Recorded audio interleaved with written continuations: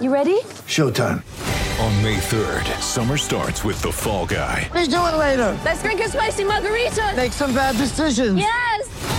Audiences are falling in love with the most entertaining film of the year. Fall Guy. Fall Guy? Fall guy. That's what the poster said. See Ryan Gosling and Emily Blunt in the movie critics say exists to make you happy. Trying to make it out? Nope. Because I don't either. It's not what I'm into right now. What are you into? Talking. Yeah. The Fall Guy. Only in theaters May 3rd. Rated PG-13.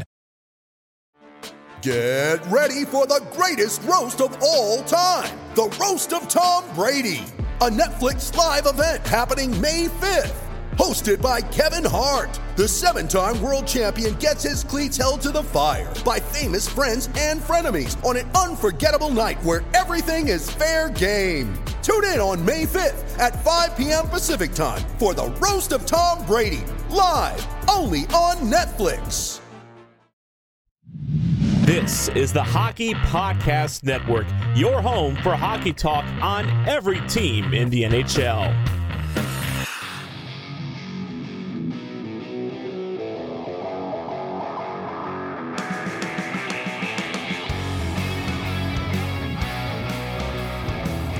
This is the Broadway Boys podcast through the Hockey Podcast Network. We are back with episode 78, and I have no idea what the heck is going on. Andy's working some voodoo magic on me. It's impressing me. I have no idea. I'm speechless. Andy, can you tell the people what's happening right now? Yeah, so we decided that this podcast is not convoluted enough, so now we're going to have try to have more of a video element. So we are currently streaming this, which is fun, but it's getting streamed to a secret location because this is our dry run, I guess you'd call it. But yeah, I mean, yeah, I was thinking about what's going to be the topic of today's podcast, because James and I usually throughout the week it's like, oh, what do you want to talk about? Do we have any guests? Like, what should we do? And I was thinking about what would be fun, and a little game popped in my head, and I was like, oh, so, but the problem is with being podcasts, you need your viewers to see what you're seeing. So I was like, how am I going to get around this? Well, some of the other hosts here on the Hockey Podcast Network have been doing live streams and streaming to StreamYard. And, myself and Shane from the Senators podcast had live streamed some draft coverage a couple weeks ago. So I said, you know what?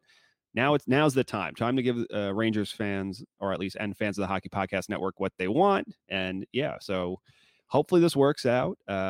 If you are listening to this as a podcast on any of your favorite podcast providers, don't worry. It's not necessary, but there will be I'll describe anything that you might not be able to see, but you can definitely follow along. And, but yeah, this should be an interesting one. So please bear with us if there's any technical issues, but I think everything's working so far. Like the look.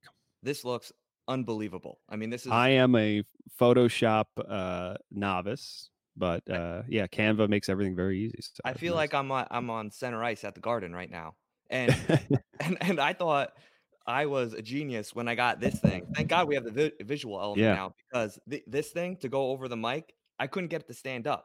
I didn't realize it actually it screws into the bottom. I thought it was just all one piece. So when I got this thing to stand up, I thought, like, man, I could just be a producer with that. Like, once I figured this thing out. So, we're all making headway here, and it looks good. At least I look good. But yeah, no, this is unbelievable. Yeah, no. And like I said, for today, I was thinking about what would be the perfect, especially free agency for Rangers fans kind of fizzled out in that everyone thought we were going to make huge splashes. And it looks like everyone's pretty much coming back, minus losing Jesper Fast and getting rid of Mark Stahl and replacing with Jack Johnson. And obviously we had some lower depth signings with Kevin Rooney and Anthony Bitetto and the guys like that. But yeah, so I was thinking about, and you and I have talked about this, is that next season, are the Rangers a better team or their worst team? Will there be improvement? Will there be regression? If so, in what areas? Will they balance each other out? Yeah, these are all kind of unknown questions. So I was really thinking about, how do we figure this out? And being the genius that I am, I devised a machine, a very powerful machine of my own creation. Let me see if I can pull this up. Where are you? Here we go. So, James, I would like to present to you my greatest creation. Hold on. Where are you? Where are you? Here he is. Behold. One second. Sorry. Behold, the official Broadway Boys podcast multi-input comparator. Trademark. All right. All right. Like this.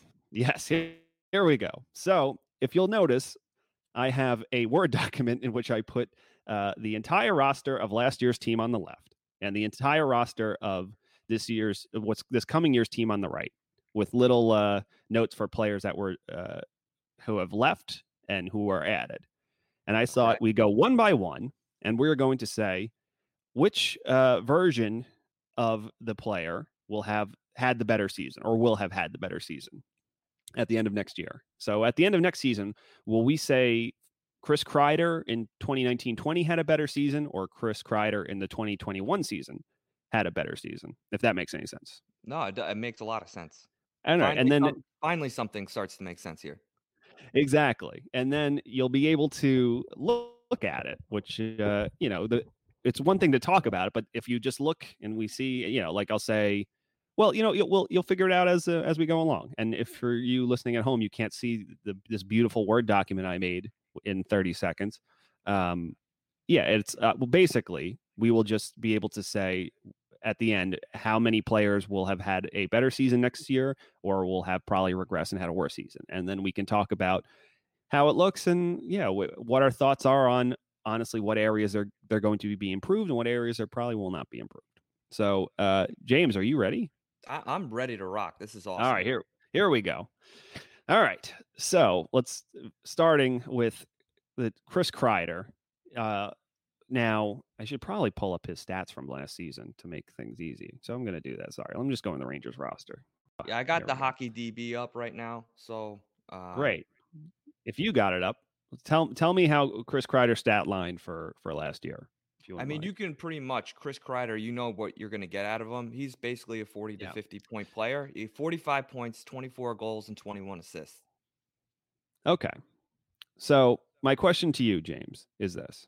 Chris Kreider next season. And also it's important to note, I think, Andy, sorry to cut you off, but I think it's important to note go ahead. that this season, it's not based off the 82 game season. So we're going to be throwing around points, and you have to realize that the Rangers only played 70 games, and some of these guys only played in the mid 60s. So if they seem low, just know that it's not based off the 82 game schedule. That's a very good point. So we're prorating these stats. So, we can maybe extrapolate. And also, who knows how many games they get to play next season, right? But I think we'll just, we'll toss these numbers around, but we'll think that at the end of the day, for the advantage, we'll think big picture. Does he have a better season or a worse season? Is he more effective or at least or less effective? Okay. So as far as Kreider goes, like you said, every year it's like you pretty much know what you're getting. I assume Kreider would have exceeded 50 points had the full regular season have been played last year. And that's pretty much what he is at this point. He's a support player who can drive possession and help dig out pucks for your line. And if you put him with players that are better than him in whether that's Mika Zibanejad or Pavel Buchnevich, he can put up commiserate stats with them. He probably won't not as lofty as them, but he can float in that area. So definitely not a drag. But I guess the question this season is, how long does Kreider stay in the top six with the addition of Alexis Lafreniere? And I think that's the biggest thing. He's, you assume that if at some point, if Lafreniere, like all Rangers fans think he should, is able to jump into the top six or even if he starts on the third, makes his way up, Kreider's either switching to his offside, which who knows if that hurts his output, or he gets moved down to the third line. So I think right out of the gate, I think you can say that Chris Kreider will most likely maybe be at a slight disadvantage next season and probably will have a regression. Yeah, so I'm going to have to maybe disagree with you there. So I think since Quinn knows this season overall, the Rangers might be taking a step backwards with their roster, I think you'll see Kreider promoted to more of a leadership role, and he'll get a little bit more ice time. He'll be playing with Mika, and I think with the young kids, I think Quinn will really put them in a role where they're not taking the brunt of the media in terms of production. I really think he'll ride his horses, he'll ride the experience, and he'll kind of try to develop those players and not really throw them to the wolves. And I know Alexis Lafreniere is a special player, and he probably can be in a situation where he can handle playing top 6 forward minutes, but I think he'll be a little bit sheltered, and only because the overall structure of the Rangers is not really cohesive to him playing those bigger minutes. All right. So you know what? I guess maybe I think might be a little bit worse. You think he might be a little bit better? Do we say that's a wash? Do we say it's his output is equal? Is that fair? Yeah. So we should keep note of like who's right. I mean, I think he'll have more points than he did last year. I mean, obviously playing the full 82 games that's based on. Yeah. Had I had known, I would have made an extra cell here, and we could have had an Andy and a James column, because that would just be yet another input for the multi-input comparator, which would make the results even better. But I didn't think about that. But whatever. So we're going to put even for advantage right now. All right. Next, Mika Zibanejad. All right, I'll start this one off. I don't think Mika's going to be able to create that sort of season that he had last year. It's going to be really tough.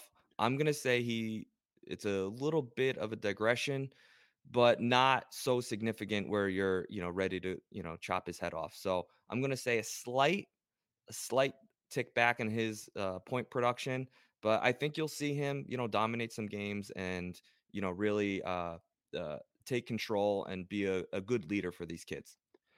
Yeah, I think if anything, you might think that his goal output is not going to be as torrid. I don't know if he scores 40 goals, even in a shortened season, but yeah, he might still float around close to the same point total. He's in his prime right now. So, barring getting injured or anything. So we'll say that Mika in 2019-20 just was on fire at one point. Now, why is it underlined? Whatever. So yeah, so advantage to the 2019-2020 Mika, and slight disadvantage to the 2020-2021 Pavel Buchnevich. Okay, you start this one.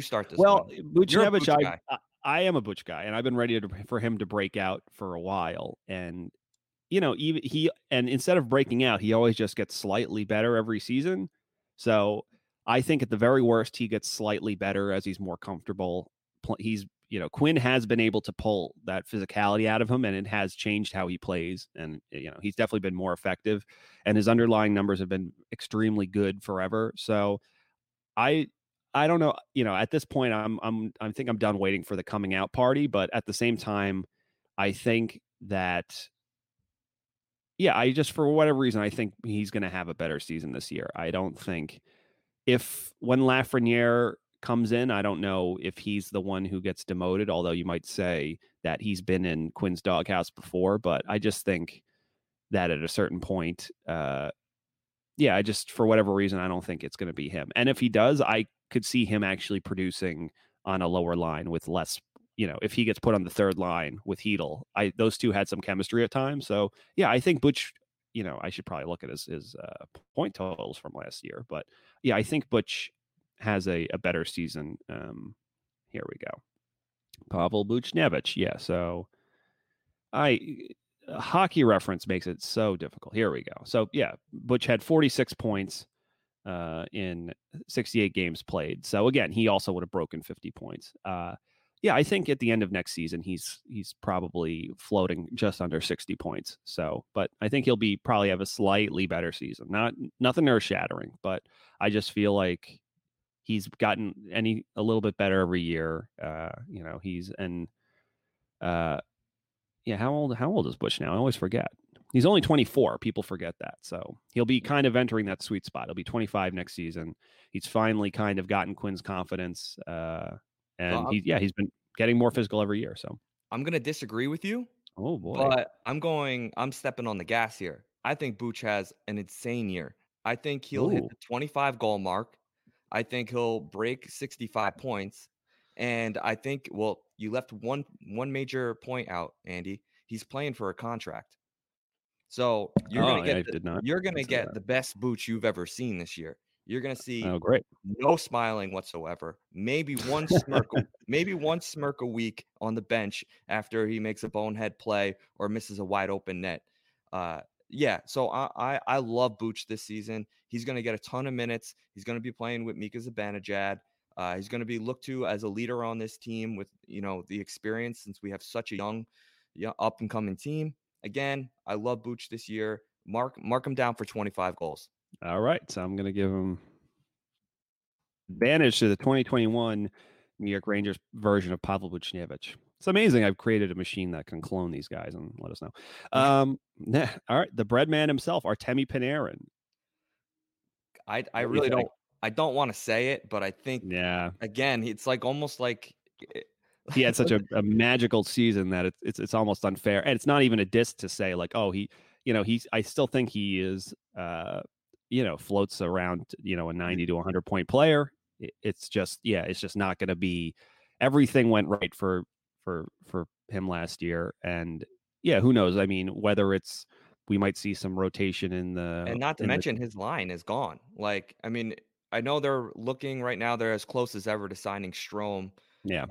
Jesper Fast is gone. So I think there's a lot of question marks on who he's with. And if he jumps out of the gate with a little bit of slow start, looking to build some chemistry with some new players, it could be difficult for him. So again, like you said, last year was magical. Yeah. So sorry, Brad, but nothing to, damn it. It's always underlining. This machine is still finicky. I put it together last night. Well, which brings us to our next player, Ryan Strome. Now, this is obviously, like you said, it sounded by all accounts that the Rangers and Strome are close to agreeing on a deal. It probably will most likely be like a short 2-year deal, as they were looking with Tony and Georgiev. I think they just want to get past the season with COVID and see what they have. And, now you have Lafreniere coming in, how does that pan out? Because at a certain point we understand, and the front office understands, they're going to have to be losing bodies and looking to promote from below with their prospects. So, I mean, for me, I obviously think Strome goes as Panarin goes, considering they stay together. Right. So, and if Panarin has a worse season, and when I say worse, in loose terms, but if Panarin isn't able to recapture the magic, then I don't see how Strome is as big a benefactor as he was last season. Yeah, I agree with that. I mean, it'll be interesting to see who gets plugged into the Jesper spot position. I mean, who do you think right now will be taking that role? Well, I think Kakko, who was at, especially in the bubble, was riding shotgun with those two, at times, because he was one of the only players who had it going. And even, Strome early on in the bubble looked like he was moving his legs pretty well. But I think you're going to see Panarin, Strome, Kakko as that second line. I think it starts Kreider, Mika Zibanejad, Mika Booch, Panarin, Strome, Kakko, and at some point, Lafreniere, who will start on the third line, as is Quinn's MO, will jump up, and either Booch slots down, Kreider slots down, Kreider moves over to the other side, so Booch slots down. It'll be interesting to see. Or who knows? Maybe reports in camp they have Lafreniere trying to take face-offs, and where everyone's like, "What is going on?" But I got to say Ryan Strome in last season definitely has the advantage in my eyes. Yeah, I'm a little worried with that's 2/3 of the ice that could give up a lot of scoring opportunities to go the other way. Jesper Fast was, he could play defense. Kakko could be a defensive liability in his, second real season. So we'll see. All right. So this one's an interesting one because as you can see, Jesper Fast is no longer with the team. So Jesper Fast goes out and Alexis Lafreniere comes in. And obviously that's just based on top 6 player in air quotes, because there was debate at times over whether Jesper Fast was truly a top 6 player, but he was playing in the top 6 for with Panarin for a time. So, and we also know that it's most likely that even if Lafreniere starts on the third line, he will ascend up the lineup. So let's say Jesper Fast versus Alexis Lafreniere. Who has the better season? I mean, we all know the answer to this question, but it's also his first year in the NHL. Like, he's like Jesper Fast has been there, done that. He's seen everything. You know exactly what you're going to get out of him. I honestly think Jesper Fast, probably the most reliable New York Rangers we've had on our roster, over the past decade. Like, he's been through everything. You can plug him in anywhere. Alexis Lafreniere is going to have some adjustment time, and honestly, I would listen. I love Lafreniere, but we are the New York Rangers. So I don't know if we're going to get like a Sidney Crosby-esque, player first year coming out of the gate hot. So I'm going to have to give the advantage to a Jesper Fast of last year. Yeah. Yeah. So let's look at it this way. Fast had in 69 games played, he had 29 points. Now you can argue that if you want to prorate that to a full season, maybe he's got 30, let's say 35 points just to be conservative, right? Yep. I think that's doable for him. 35 points.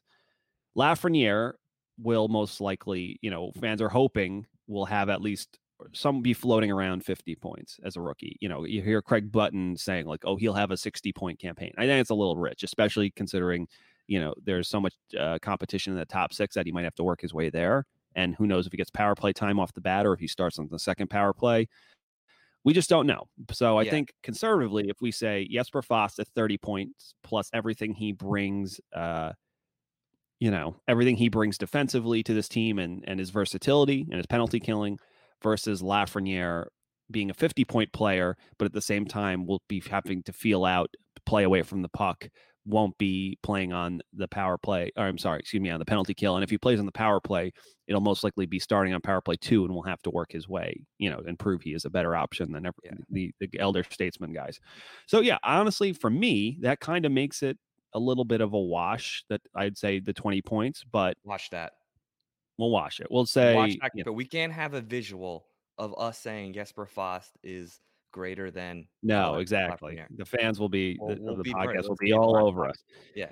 But I assume people at home understand what we're saying. It's like, obviously, offensively, in terms of driving play, there's no competition here. But at the same time, it's unfortunately ice time is what it is, and guys cannot be on the ice for the full game. So yeah, for full 60 minutes. So Jesper Fast's ability to eat up minutes that Lafreniere would not be getting, that has an effect.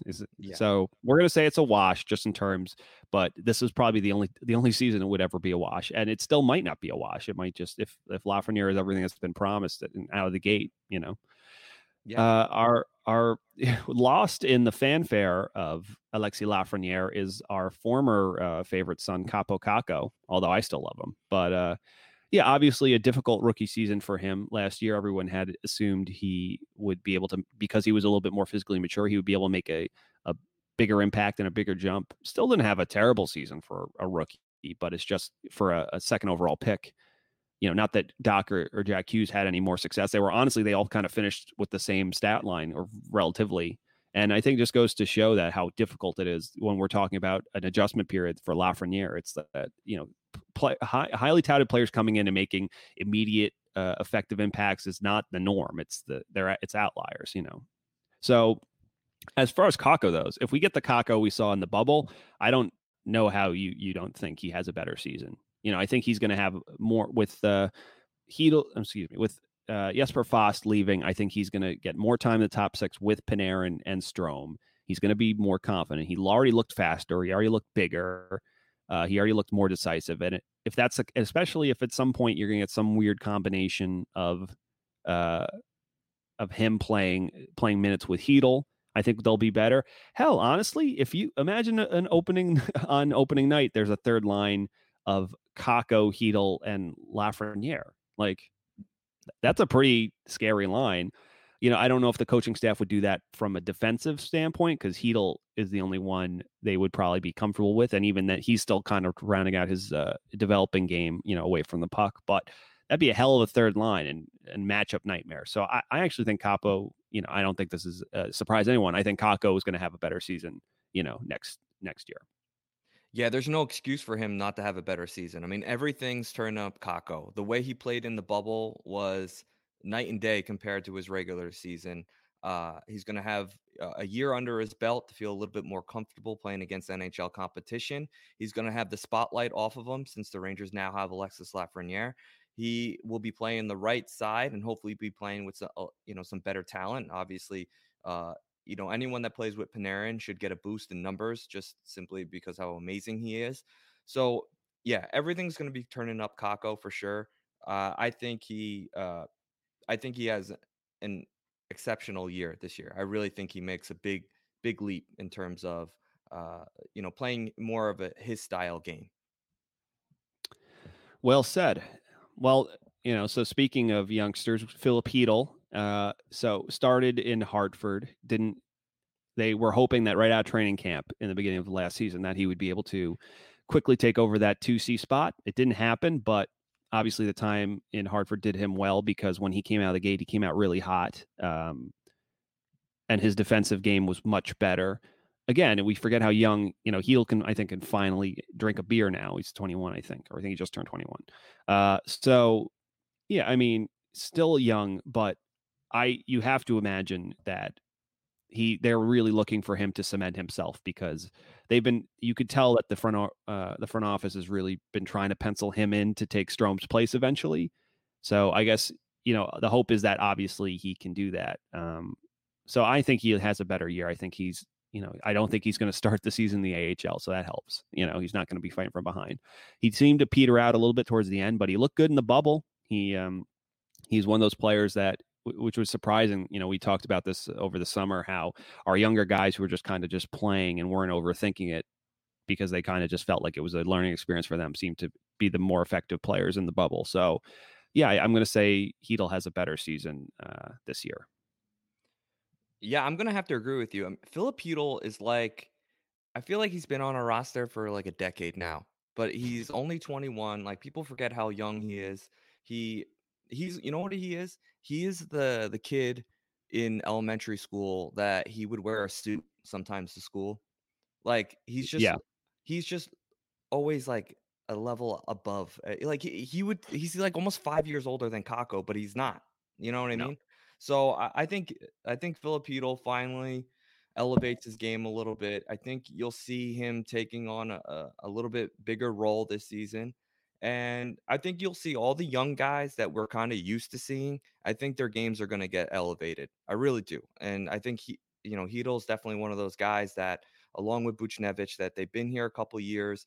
We did the experiment of him starting out in the AHL. He made a joke of that league. He's an NHL player, and I think he'll be ready. He'll be ready this year. Yeah. So a late season addition for the Rangers, they trade Joey Keane to the Carolina Hurricanes for Julien Gauthier. Now, Gauthier didn't get much ice time. He kind of was up and down, fourth line, sometimes third line. At times, he was played with Panarin and Mika. That was a line for that one game, right, versus Montreal. But yeah, clearly there's a lot of raw potential there, but his play away from the puck leaves a lot to be desired, and he clearly hasn't really adjusted to thinking at the pace of the NHL. But there was good flashes. I liked some of what I saw in the bubble. When he plays in straight lines, he can be super effective. I guess with Gauthier, it comes down to where does he slot it? Do they put him on a third line with Chytil and Lafreniere to start? I could see that, just being a French Canadian connection there, and with Chytil in the middle. But at the same time, yeah, I don't know if that spot goes to Lemieux. Especially if they want someone who they think will defensively be a little bit more responsible to play with Chytil and Lafreniere. So yeah, I think that's the biggest thing. I am of the opinion that I don't think we're going to see much more out of Gauthier this year. I do think he's going to be looked at as more of a plug and play. I think the organization views him more as a plug in and add that element of, straight line size and strength. And I think, unfortunately, that consistency might not hurt him, but I don't know. I think it's going to be a wash kind of, because I think the flashes we saw, they tried him up the lineup, they tried him down the lineup. I think he's going to most likely be stuck in the bottom six And I think ice time is going to be hard for him to come by. I think that he's going to spend stints on the fourth line. So, yeah, I'm just going to, I think it's a kind of a wash because you think he has another year of development and he'll be better. But at the same time, I don't know if his deployment will be commensurate with that. Yeah, I'm going to say, oh, man, this is tough. Either a This is a wash, tough but one. more, yeah, I'm going to say a wash more towards the 2019-20, Okay. Julian. I'll do this then. It's a little. Yes. That's If you the see, beauty of the comparator. yeah, it's unbelievable. Yeah, my reasoning basically is that I don't know where he fits in with this team just yet. If he's going to be playing that grinding role as more of like an enforcer, I don't know if he brings that much more to the table. I mean, I love his game. I really think, he could be an effective player, but he's 23. He doesn't have a ton of NHL experience.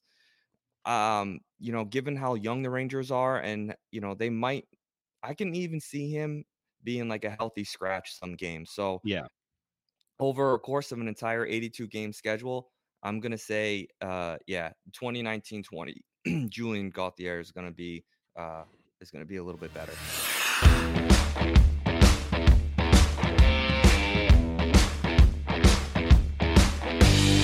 Hello, bonjour, hello, hi, heya, and privyet, hockey fans. Welcome to the EuroPuck podcast, the show where two Brits talk all things European hockey as part of the Hockey Podcast Network. If you want to keep updated on all of the latest news, scores, or standings from across the European hockey world, you want to get some insight from some very interesting guests discussing their stories with hockey and how the sport grows around in Europe in different interesting places, or if you want to keep updated with all of the leagues across Europe that are either playing, have been suspended, cancelled, delayed indefinitely, then do check out our latest episodes of the EuroPuck podcast every Friday as part of the Hockey Podcast Network. We have a YouTube channel, the EuroPuck Podcast, and you can listen to us wherever else you get your podcasts. So check us out every Fridays, and we'll see you there, folks.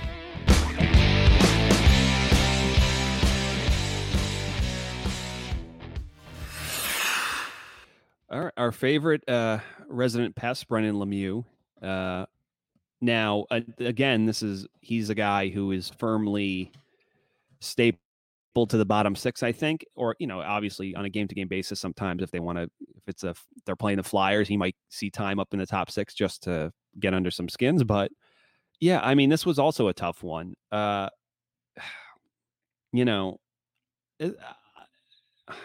pull up his stats from last year. So yeah, Lemieux had 18 points in 59 games. So yeah, I guess you could prorate that to maybe just shy of 30 points, just under it. Defensively, the numbers kind of show that he had a rough time last season. But yeah, I don't know. I think he's a guy who, especially with a lot of time to prepare, I think he's only one of the guys who where a longer offseason might do him more good. I think in terms of, because with him, I think at times there was a lot of talk early on about his conditioning, and you kind of saw he would get blown up really quickly. He's a bit of a thicker frame, and those guys tend to. But yeah, I think if he's at least, if he's making sure to watch his diet and he's doing cardio and he's getting on the ice, and yes, there's nothing like the real thing, but at the same time, it's like you can make. Yeah, I think if he can make necessary changes and adjust to having maybe, some more, if he's got his head set on that third line, then yeah, I think there's a chance he could have a better season this year. But I am not sure. I could see it being a wash. I don't think he regresses, because I do think the Rangers clearly value what he brings, especially, we didn't hear the end of it. Well, if, in the bubble, if we had only had Brendan for those first 3 games, maybe it'd be different. But yeah, I could see him having a better season this year. If at worst, I think a wash, but I think my hope is that he has a better season. Yeah, I'm going to say he does have a better season, only because, again, this is a guy who we're going to need his experience with these kids. Don't forget our bottom 6 is going to need to play, they're going to need to play minutes. So we can't rely on 2 lines just to go out there and play every single game. I think you can pencil him on the third line. We're going to need him to be feisty. We're going to need him to be the agitator. He's going to have to drop the gloves, if someone takes a run at Lafreniere. I think this is, you're going to see him blossom into more of, a staple role with the New York Rangers this year. And I don't know what kind of contract he's going to get. What's the word on him, and what's his contract looking like? Are they going to bridge him? I mean, it seems like they're bridging everyone. So I assume I assume that they might offer him like a 1-year deal. No, I think they might. I think he'll be playing for a contract. So maybe, and that's a good point. I don't know with him if he might be the one guy they do the 1 year show me, because obviously based on how they drafted at the draft, and they obviously want to get harder to play against. It's no secret. They've been on record saying like we need to get more difficult to play against. They watched the way that Tampa was able to infuse their lineup with a bit more difficult, grindy, direct players, and it obviously paid the ultimate dividends for them. And that's what they're going to. This is a copycat league. That's what they're trying to do. So they obviously value his skill set and how unique it is. And obviously the intangibles are kind of hard to quantify, but it clearly, in terms of just how many penalties he draws relative to how many he takes, he's an asset. So I'm going to say advantage to this upcoming 2021 Brendan Lemieux.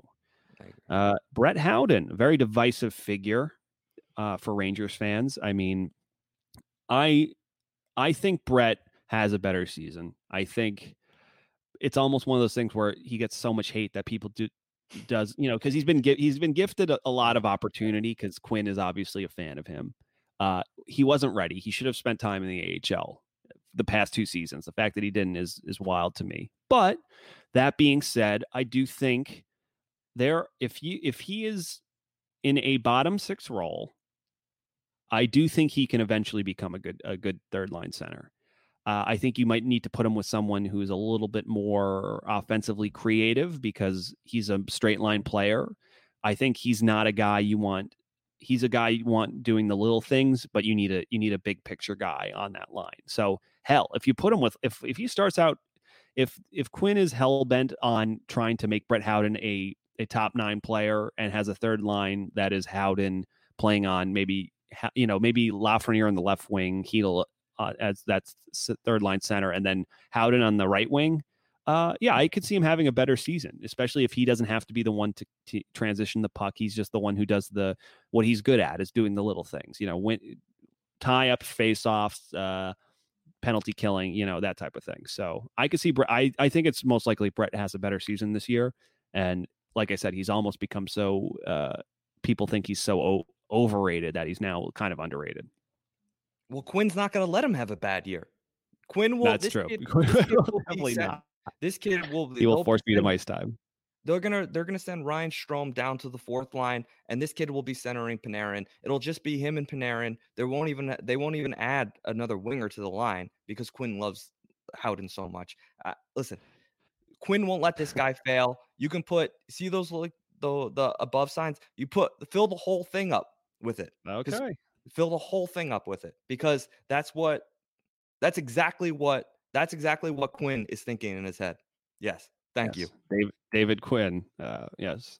The comparator allows for emphasis. Thank God. And realistically, you're going to get the same thing as you got last year. I honestly don't even know if the kid realizes he's on the New York Rangers. I really don't. I just think he's like, he would have the same mannerisms as if he was playing in a men's league or also in Madison Square Garden. Yeah.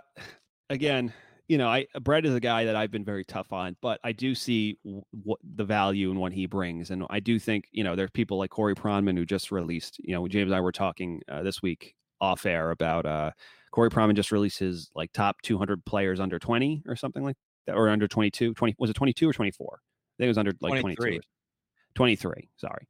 And Brett Howden made that list, which was wild to me because I think there are so many good prospects out there. But yeah, I think you tend to forget that there is value to what Brett brings. I do think he can be a good 3C in this league eventually.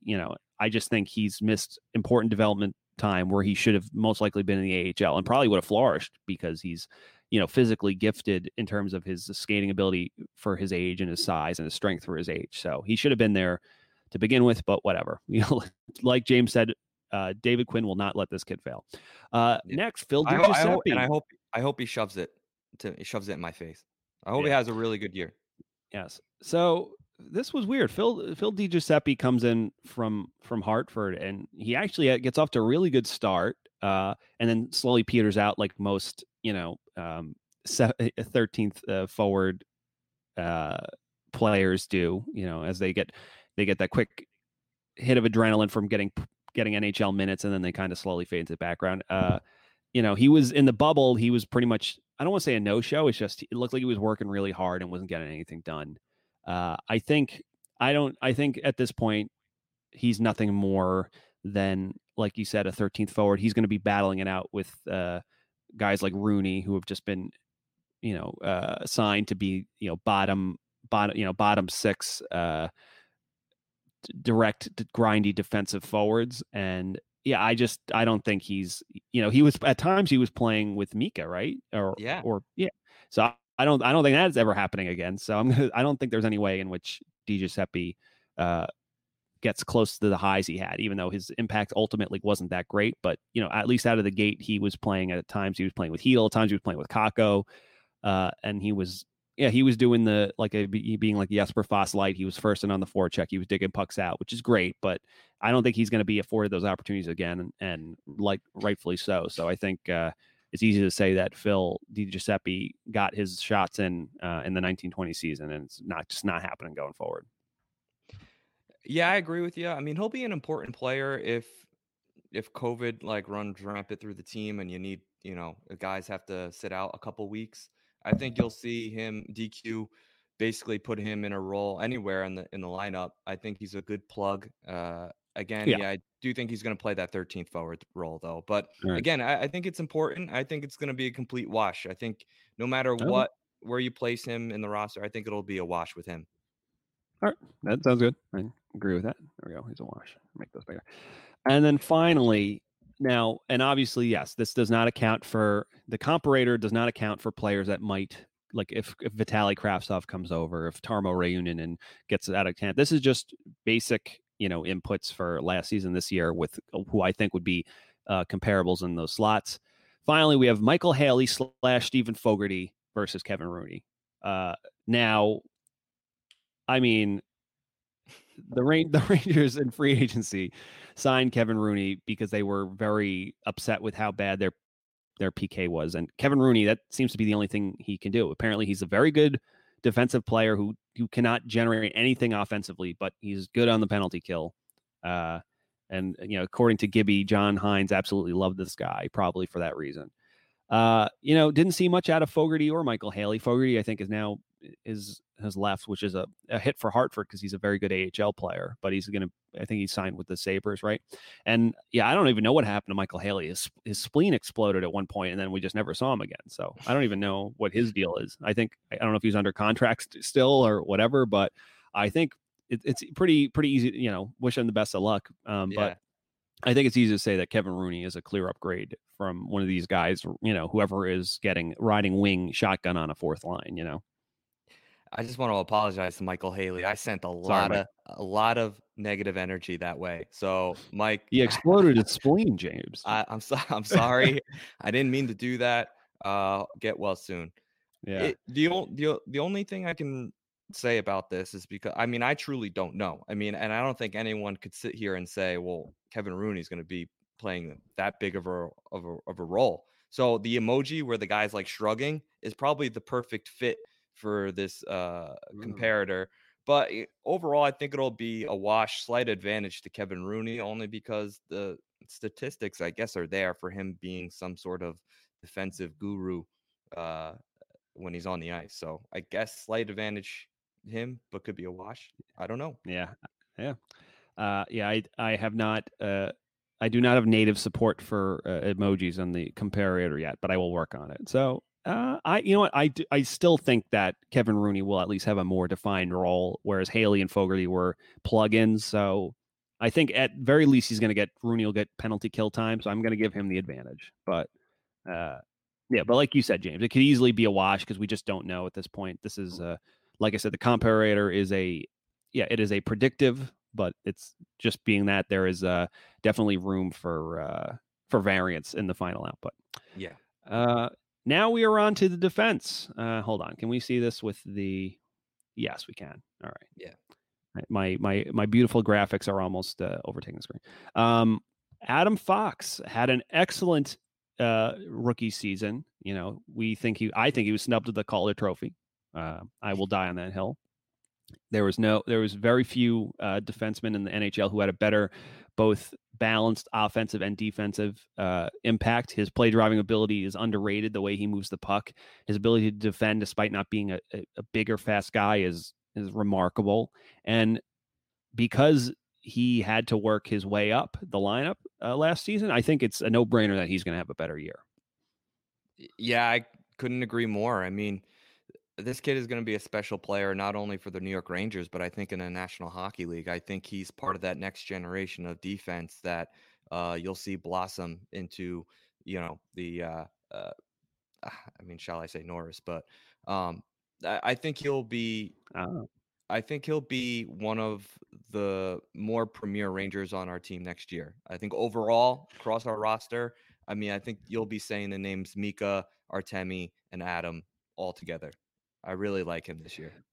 Yeah. What I like about Fox is that because he does everything by being smart and is not flashy, it kind of like you don't really realize what an excellent impact he has on your team. And I think he's a guy his contract numbers will be he'll be on a slightly, a sweeter contract than most players in the National Hockey League. Like a guy like Makar, his skills just kind of scream at you, and thus he'll probably command a little bit more money. But I think Adam Fox, even if he's a guy who's like his offensive output, he's always like, amongst the top of defensemen, never maybe the tippy top, because he's not like a game breaker in that way. But then you realize that his overall impact is way better. But it's harder to quantify two-way play and transition play, and thus he will never, he'll be worth way more money than he makes in his career, which is good for Rangers fans, probably not so good for Adam Fox. But his ride or die, Ryan Lindgren. This is tough. You got to, on one hand, I think obviously the way, if those two are stapled at the hip, if Fox gets more time, then Lindgren gets more time too, and it helps him out. But yeah, at the same time, it's tough because I don't know. I think Lindgren at times I think in a perfect world, he is more of a third pairing defenseman, but he definitely rose to the challenge. And like, he's another one of those players, I think, especially in the bubble, that when he just goes out and plays and just is reactive and just is decisive, he looks really good. And there's some, especially in the playoffs, like those are the type of guys you need that are just willing to make something happen and just do it. So I think, you'd have to say he will have a better season because he will get more ice time along with his D partner, Adam Fox. But yeah, at the same time, I could see him struggling if those two have to take on tougher competition from the gate, out of the gate. Yeah, I agree with that. I don't know. Do you think he's playing for his next sweater? Because I think it's going to be one of those seasons where he's going to realize, like, we have all this talent up and coming. Where do I fit in with this team? Where do I fit in with this organization? Am I going to, eventually get traded? So I think he's going to take, and I think he's the type of kid that he'll take advantage of whatever role he's given. And I think you'll see him, blossom again alongside Fox and, really develop his game. I think he'll get a lot more out of Ryan Lindgren this year. More consistent game out of Ryan Lindgren. Yeah, I agree with that. All right. We're getting close to 50 minutes, so we'll try to maybe speed this up a little bit. Yep. Tony D now gets the bridge. He knocked out of the park in a show me deal.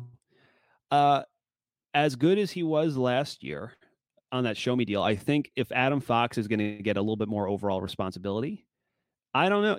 There's been talk of him switching sides to keep him, maybe on as a top four defenseman. So yeah, does that affect him? I don't know. Does he do that as effectively? Does it hamper him? Does it help his goal output but hurts his assist output? I don't know. Does he still get the premier power play time?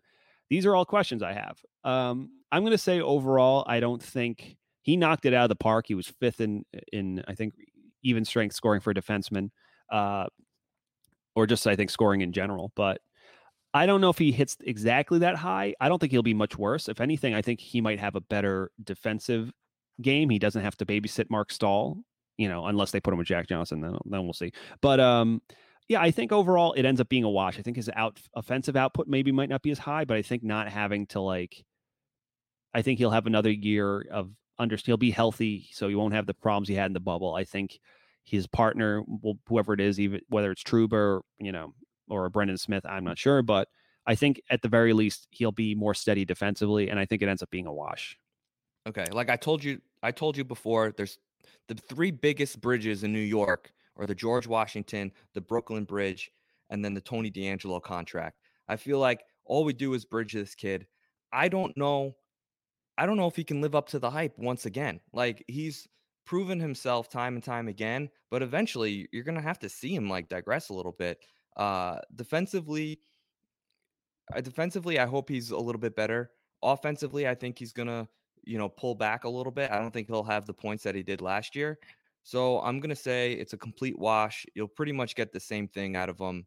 I don't know how much better he can possibly get offensive-wise last year. So I really do think if his numbers aren't there, I think he's going to take a lot of heat. So again, I'm going to have to say that it's a wash to a little bit of a digression. He was a guy who it seemed that he disappointed Rangers fans for what they were expecting, but he was definitely our best defenseman in the bubble. And I think that just kind of showed that he is a guy, we've talked about this before, that he's a guy that needs to be engaged and pressured, because during the regular season, you see him very flat footed sometimes, just kind of looking around. And it's only when guys are starting to get chippy with him that he gets really involved, and you see him use his skating more and really bounce off guys and lean on them and use them as, he likes to fight through pressure, and he needs that physical engagement. So I think I think Trouba understands he had a bad season last year. Him and Brady Shea did that whole, do you want the puck or should I have the puck? Do you want to rush the puck out or should I rush it out? I don't think you have that anymore. Whether he plays with Tony and he knows exactly my job is to get the puck to Tony, and then if someone tries to take advantage of us down low, is to just be a son of a bitch to play against. So I think based on him being better in the bubble, knowing he had a disappointing season, and knowing that he'll have a more defined role, I think he's going to be better next season. Yeah, I'm going to have to agree with that. I'll keep this short and sweet. I thought he was one of our better defensemen in the bubble when he played that big physical game. Now that, his best friend is out of here, I think he can concentrate on just playing Jacob Trouba game instead of the Brady Shea and Trouba game. Yeah. Speaking of Brady Shea out, goes to the Carolina Hurricanes for a first-round pick we used to eventually select Braden Schneider, which is awesome. And Anthony Bitetto in. I'm going to say this is a slight, because Shea was playing top 4 minutes. I think Bitetto can do just fine in that bottom pairing role, but I think just in terms of that, you're losing a top 4 defenseman and bringing in more of a bottom pairing defenseman, or even an extra defenseman, that I think you have to give the advantage to what Brady was doing, even if he wasn't flourishing at times. Yeah, I'm going to say that, if these guys had the same stat line, you'd be like, well, Brady Shea underachieved, and you'd say, whoa, Bitetto overachieved. I'm going to pencil in Bitetto for, the 15 to 20 point mark. I think if you get that out of him as a, bottom pairing defenseman, I think that'll be great. I mean, you just basically want him to stay even. And if he can do that, he's got NHL experience, so I think he'll be an asset. I think it's a step in the right direction given where they were in our lineup. Yeah, I could have slotted him next to as the replacement for Mark Stahl, and I would give the advantage to Bitetto. But yeah, absolutely. We have the perfect replacement for Mark Stahl, so we'll get to that. Right. Brendan Smith, now a guy who was a forward at the time. He's a fourth line forward. Penalty kill. Now that they've said he's a defenseman. His role is kind of weird now with, he's going to be battling it out with Jack Johnson and and Bitetto.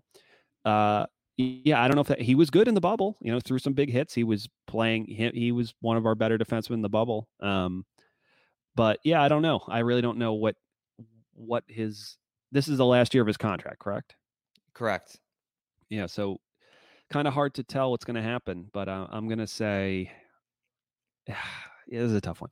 I guess I'm going to say a wash, because I think A wash, maybe leaning towards a regression, because I just feel like with more competition, if he doesn't distinguish himself early, then he might be an odd man out yet again. Because they've shown he's been sent to Hartford in the past. He's been sat, but they were really happy with his versatility. They like his versatility. We know that.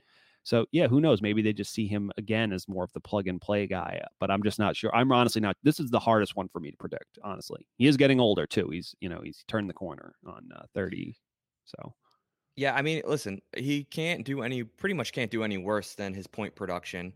I thought when he plays his physical role in the bubble, he was great at times. But again, can he do that over an 82 game season? I don't know. For me, it's going to be a complete wash. I'm leaning towards he'll be a little bit better next year. Yeah, I think so too. I think as long as if they just say, like, even if it's like, nah, he's not always in the lineup, but they're like, whenever you're in the lineup, this is what you're going to be doing. Right. And he has more defined role. I think that can help him out. So let's just say it's a wash. And if an injury happens, I think he can be plugged in anywhere. Yeah. And finally, for the defense, Mark Stahl out, Jack Johnson in. Now, I think based on everything we've heard, I think for the most part that we will not have Jack Johnson getting the minutes that Mark Stahl was getting. Two of the worst, in terms of underlying numbers, players, defensemen in the NHL. Jack Johnson apparently good on the penalty kill. I don't know if that's actually true, but I mean, I think this is, at the end of the day, it's going to come down to what is their deployment. Jack Johnson seems to be there as a veteran voice and as was a favorite to Jacques Martin, so who with comfortability and like the player. So I'm going to lean Jack Johnson only based on it will be less. Mark will not be getting the minutes that Mark Stahl was getting. Hopefully they learn from that. But again, this organization has let me down before. But I'm going to say Jack Johnson based solely on the fact that his deployment will be nowhere near over his head like Mark Stahl was. Yeah, I mean, if you told me at the beginning of, the beginning of the offseason and the free agent season, that we would have a tough comparison for the replacement of Mark Stahl, I would say you're absolutely crazy. but here we are. But here we are. Again, I agree with pretty much everything you said. It really can't get much worse. Hopefully, Jack Johnson just embraces his role as, a bottom pairing, playing 12 minutes a game, and just doesn't drive the Ranger fan base crazy like Mark Stahl did. Yeah. And finally, we have goaltending. Now, I didn't want to go. The comparator didn't have enough memory to compute the three-headed goalie tandem and how that bared out. So I just basically I was able to tweak some things and work it down to basically just the total sum of goaltending. Because honestly, if you look at games played and roll down the stretch, even though you could kind of say it was pretty much an even split. Hank got the lion's share of the games in the beginning, Georgiev got the lion's share of the game in the middle, and then Shesterkin got the lion's share of the games towards the end. So just does a 1A, 1B situation of Shesterkin and Georgiev going into next season, is their goaltending, play and output better than the three-headed goalie tandem we had? Because goaltending was the least of our problems. It's like when one guy faltered, it was next man up, and everyone kind of did a pretty good job. But now we have at least certainty, and you have two guys that are pushing each other for maybe thinking of that starter spot. Yeah, Shesterkin's the starter.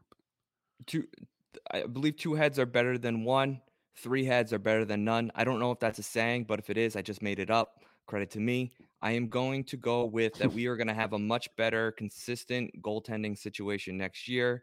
There's no way in any world that a three-headed goalie situation is better than the two. I don't even care who the three are or who the two are. It's just you need two goalies. It'll be balanced this year. I like it. Both will be more comfortable. Georgie finally knows where his role is for the next 2 years with the Rangers. I think they'll be more relaxed. They'll be better. Way better. Yeah. Sorry about that. I just moved some things around so you could see down here what we got going on. I couldn't agree more. It's basically that with because as well as all three goaltenders did under the circumstances, I just think even in terms of just the team not having to deal with the who's starting in net, just having the more certainty this team has next season, the better. I think that's what the front office wants. They want to figure out what is, they have a lot of experimenting that they have to do as the more players come in. And I think they just they're looking forward to getting things set. So yeah, I think that, to your point, James, that just having Shesterkin and Georgiev just kind of pushing each other, there's a little bit more one-upsmanship when there's two guys as opposed to when you have three guys fighting for the same net. That's a little different because one guy's always going to be, whether rightfully or wrongly or injury or whatever, will be put on the sidelines, and then it's just it makes it hard. And then you have mentally, it's harder to contend with. It's like, do I play well enough? Am I in? Does this guy does he need to get starts because he's not fresh? And they don't have to deal with that anymore. And not to mention the third head on that goalie trio was the face of the New York Rangers, for the last 15 years. So again, once he's removed, he's taken out of the picture. Thank you, Hank. But it'll allow these players, the two goalies, to basically, find their role with the team and not have the pressure of playing under Hank, over Hank. I think that can wear a lot mentally over the course of a season. Okay, so we're coming up on an hour, so we'll wrap this up. If our final tally, I don't even have to count. It looks like we have a lot more advantage for next season. I think this is obviously an oversimplification. I think offensively we have a little bit more certainty, which is good. But the offense wasn't the Rangers' problem last season. Their problem was defense. Defensively, I still think they, at least by having more certainty that this is what they're working with, I think they should be better. We don't know if a Tarmo Reunion could come in and fight for a spot out of camp, but we do know that they don't feel beholden to play Mark Stahl more minutes. Fox and Lindgren should be able to eat more time right from the get-go, which means they might have Trouba and Tony on a second pairing where if Tony switches sides, which he said he did in junior in Sarnia, and that he's comfortable doing it and he wouldn't mind doing it. Especially, I think he knows that if it's his best chance at longevity in playing for the Rangers, which he clearly loves playing in this market and loves being here, then yeah, I think he'll make it work. And then as long as your bottom pairing is some combination of Brendan Smith, Potato, and Jack Johnson, whoever's starting where, because I know Brendan Smith has played on both sides, but yeah. I think as long as if they can ride that top four of Fox, Lindgren, Trouba, Tony, and then just the bottom pairing, getting heavy PK time, and then just getting a little bit less, I think it should be okay. As far as the defensive play of the forwards, hopefully Kevin Rooney makes a difference. Hopefully another year for the kid. Hopefully Kakko, being a little bit stronger, a little bit faster, a little bit more assertive, a little bit more comfortable, will be able to work on his play off the puck, because it was bad at times, flat out bad. I know he's definitely more of a mercurial one. He's more of an offense guy, but Hedl made big strides. Lafreniere's play with the puck is actually pretty good when he's motivated, but he is a rookie and there will be an adjustment, so it might be a wash. So yeah, I think the Rangers are basically hoping that some of a little bit more certainty in positions will help alleviate maybe some growing pains for some of the younger guys as they take on more role, because that's obviously the last thing that comes, right? Is just like you first learn out how to play with the puck in the National Hockey League and how to make things going, offensively, and then you get to your play off the puck. So yeah, I think overall offensively this will be just as potent, if not more so, team than last year. The hope is that even with your top guys, your Kreider, Zibanejad, Panarins, and Strome, those top six guys, not hitting the heights they hit, that some of the heavy lifting will be able to be taken over by the youngsters down their lineup, especially with the influx of young talent comes in. Who knows if a Kravtsov makes a play after his KHL season is done. Yeah, but I think they're hoping for more balance out of their lineup. So even if they don't have the gaudy numbers that they had, number one team in defenseman scoring, whatever, Mika close to winning a Rocket, Panarin almost winning the Hart Trophy, that overall they have more balance, and it makes for a better or at least a more solid product on the ice. Yeah, there's one thing that you missed here with all this computing. The coaching, our defensive coach, Jacques Martin. Yeah, I should have did a rough, and I thought about actually doing coaching, but then I was like, then I didn't want to not put Greg Brown and Dale Oliver and all that. But I guess it's basically if coaching as a whole, Quinn and staff last year versus Quinn and new staff, you'd have to hope that Rough out and Martin in is an upgrade. But we'll see. It's kind of a lot of unknowns. This is the guy that vouched for Jack Johnson to come in. But at the same time, Pittsburgh has been a pretty good defensive unit the last few years, despite if you look at some of the defensemen they had and won cups with. Yeah, who knows? So hopefully that carries over. Yeah, I mean, so this is how I'm going to end it. Basically, looking at the entire offense as a whole, I think you'll get a wash. Hopefully, we're more balanced in terms of scoring. Defensive-wise, I think you're going to see a little bit better. I hope our defensive game, even as a whole with the whole team, I really hope that we pay attention to our D-zone coverage and we don't allow as many grade A chances. And goaltending, I think it's a fresh start for both of them. That Hank is gone, they lose that kind of pressure of it's awkward playing above Hank. Hank sitting on the bench. You're always going to pay attention to that even if you're a young kid playing in any market and the goaltender is like God on the team. So again, I hope goaltending will be better. So overall, things are looking up for the Rangers. I don't know if we're a playoff team, but we're sure as hell will be competitive. Yeah, it's my hope too. And again, thank you for everyone. If you're watching this, this is our first foray into video element for the podcast, and we're going to do more. We're hoping to do live shows, and live streaming at certain times when we can get our schedules right. Maybe during closer to the holiday season, closer to the start of camp. But yeah, I mean, free agency didn't really turn out how most fans had hoped. They had lofty goals for it, and things kind of we got some retreads and some patches, but it's kind of one of those things that you get a wheel alignment and it makes all the difference in the world, even though it you didn't really add anything, but you just kind of tweak the chassis, and hopefully things are a bit more stable next year, and that pays dividends, especially because you're going to need it if you're going to have a lot of, we didn't talk about the fact that Morgan Barr and Patrick Kodorenko could fight for spots, but, and Reunion and all these guys. But, yeah, it'll definitely be interesting. But, yeah, I'm looking forward to seeing it. Thank you, everyone, for joining us on this first ever, I guess technically not live because you won't get this live, but it will be live going forward on the Broadway Boys podcast, and we will see you all next week. Thank you for listening to the Broadway Boys podcast. Be sure to follow us on Twitter @BroadwayBoysPod, and please rate, review, and subscribe on Apple Podcasts, Spotify, SoundCloud, or the HockeyPodcastNetwork.com.